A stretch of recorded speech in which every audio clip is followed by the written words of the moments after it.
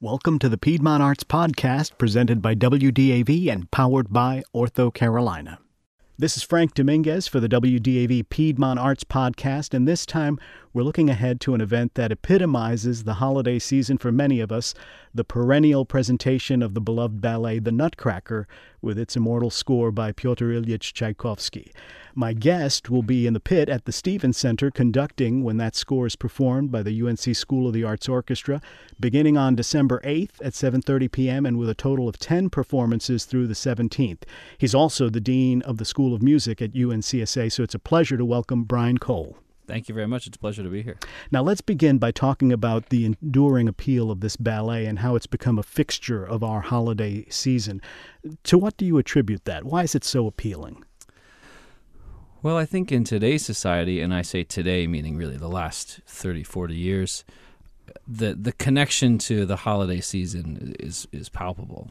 I think, in these times, that is the big connection, especially with people who come to this event, this performance, without the same connection to classical music or ballet that those maybe who were going to it for the first time 60, 70 years ago, per se, would have had. Mm-hmm. So I think that connection is something to be really respected because that's what's getting a lot of people in the door. But past that, it's music that's just pure Tchaikovsky in that it's so sensual. It's so, that it plays to every one of your senses. No one writes dance music like Tchaikovsky. It's natural. It dances itself before you even see the dancers come on stage. And I don't think you have to have a lot of experience with ballet or classical music to get that right away. I've seen my children become so inspired and energized by countless recreations of this ballet that have been done in animated movies and from Barbie animated films that my children that are not really good films. My children have watched countlessly and over again, only because the power of the music, which drives the whole thing. There's lots of examples of that. It's timeless. I think when somebody goes to see, a really high-end, wonderful production of The Nutcracker, like the one that UNCSA has been doing for many, many years, it's unforgettable. The music is the heart of that, but all of the other elements, the dance, the production values, like I said, the sensual nature of it, all every part of your senses are energized, but that all comes from the music, and it's just pure mastery. Speaking of all of those elements, this production is almost by default a celebration of the incredible programs and achievements of the UNC School of the Arts. Talk about that briefly, and specifically, how does the Nutcracker bring together the amazing talents of the UNCSA faculty and the students? Well, to put that in context, it wasn't that long ago that I was having to consider whether I was going to come to UNCSA to take this job as the Dean of the School of Music. There are a lot of great schools of music out there. The school I was at was a wonderful place that I valued so much. But when I visited UNCSA, and I really saw, on the ground firsthand, what this place is, the essence of this whole arts ecosystem, where all these 5 art schools that touch virtually every corner of the arts industries, of the creative industries, are happening in this, like I said, in this ecosystem, very intimately connected and collaborating. It's such an exciting thing to be a part of, and it's so important for artistic development, for artistic training, for the futures of young emerging artists. So, as I say that, one of the best examples of how that comes together is something like The Nutcracker. It's the biggest production that UNCSA puts on every year. It's a huge collaboration between the schools of dance, music, and design and production.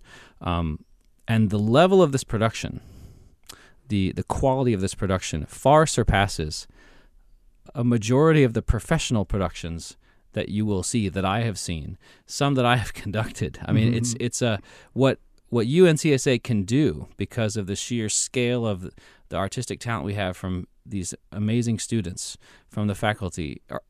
it goes past what most professional companies can do, because academia doesn't have the same level of risk as some of those companies, and we can try new things, and we can expand we can push the fences back, per se, in baseball analogies.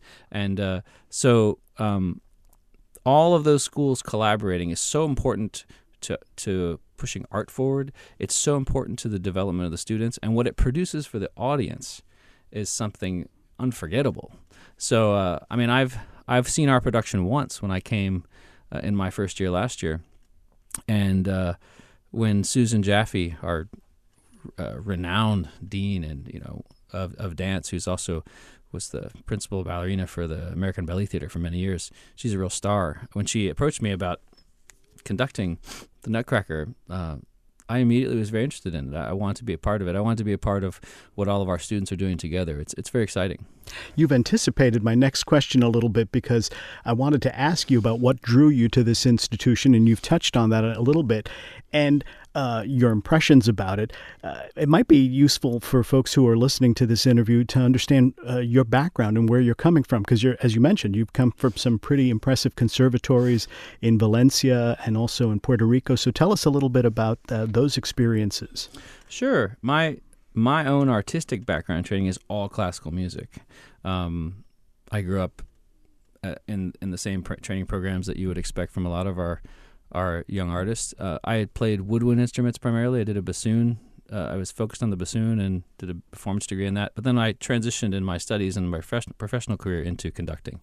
So all of my artistic professional life has been conducting orchestras and opera. And I ended up accepting a position as one of the deans at the Puerto Rico Conservatory of Music back in 2005 or 6, something like that. And so I was there for 8 years. Really wonderful, dynamic conservatory in this amazing heart of culture that is Puerto Rico. That's, of course, really hurting right now due to the Hurricane Maria devastation. But it was a conservatory founded by Pablo Casals, right, when he fled Spain from the Franco regime. And there's a lot of that conservatory today that you can trace directly back to him, with really solid roots and foundation in classical music, but also really expanding out into contemporary forms, jazz and Caribbean music and the music of the tropics. Right. So it was a really wonderful place to have my first administrative experience and be able to try a lot of different things. I ended up leaving that conservatory to become the dean of Berklee College of Music's first international campus, which is in Valencia, Spain, which they recruited me for, which was living in Spain was fantastic. I can imagine. Valencia especially, it's a wonderful place to live, a wonderful culture, great food, great wine, great people, so much history. And Berklee established their first international campus there that was focused primarily on master's degrees. We had 4 different degrees from global entertainment music business to music production, technology and innovation, scoring for film, television, and video games, and contemporary performance. So, again, really forward-thinking programs that explored every part of the music industry, but were also really connected and highly collaborative between themselves. Then we had a pretty robust study abroad program that had students from Berklee's campus in Boston and other partner institutions around the world that come. So it was. There are a lot of things I look back on that position that I see now are some of the reasons why I was really attracted to coming to UNCSA. If you take out the whole living in Spain side of it, which is pretty difficult to replicate in other ways, that was a really wonderful experience. But a place that like I said, really expanded the boundaries of what students thought of as the music industry, and not so narrowly focused on maybe the one craft that you'd always been told you could do. Not that we would change people's direction of if they wanted to be a guitarist or a violinist, then they should pursue that. But along the way, it's important to develop yourself as a whole artist and to have a high degree of versatility, and to have an amazing peripheral vision to see and understand all the opportunities that are out there so that you can seize them when needed. And that it's part specific training, but I think it's even more environment. If you grow up in an environment that's open and you're around all these other really amazing innovative things and innovative people, then you grow accustomed to seeing those possibilities, to being able to comprehend them and take advantage of them, engage them when necessary. And so then I came to UNCSA, which, I look now at that opportunity, and I see a lot of the same things that drew me to it. As I mentioned, this whole arts campus, where I feel like everything's possible. At my time in Berkeley and Valencia, I grew to really feel rewarded by the fact that I always felt that everything was possible for our students, the ideas that they would have, the projects they'd want to pursue.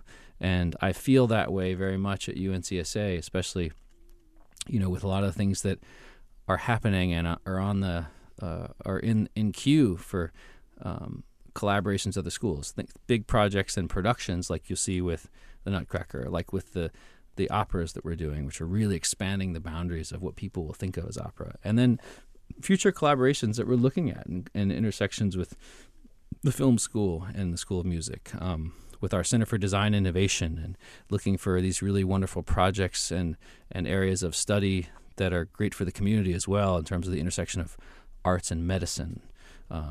We have a really wonderful professor of percussion, John Beck, who's doing this project right now with drum circles and therapy for cancer patients. Wow. That's one of so many examples that we're interested in going into. Cognitive recognition in music for Alzheimer's patients, things that the artistic community and these talented artists who are essentially creative problem solvers, they have so much to add to all other sectors, not just of the economy, but of the community, of society, that are very powerful. And so a place like Berkeley and Valencia, and a place like here in Winston-Salem, or in the whole state of North Carolina that has fostered this UNCSA, those are environments, those are artistic communities where those kind of things are possible. And I was drawn to it, and I've never looked back, and it's so exciting to be there every day. Well, hearing you speak about it, I can see why the administration at UNCSA was drawn to you and thought you were the right person for this, because you've got me on board.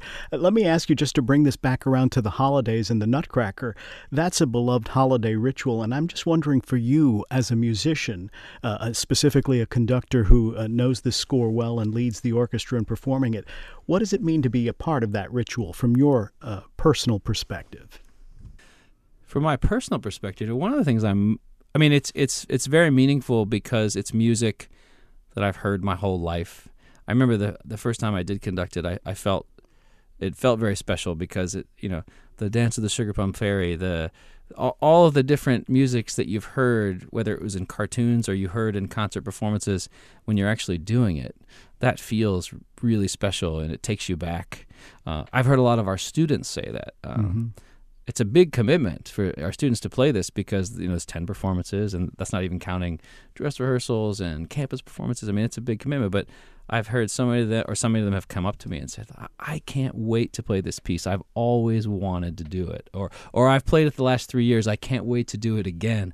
And I think it's because of that connection from your youth and because it's something that you have heard so many times. And the fact that people still love it just goes back to what I was originally saying about the power of this music.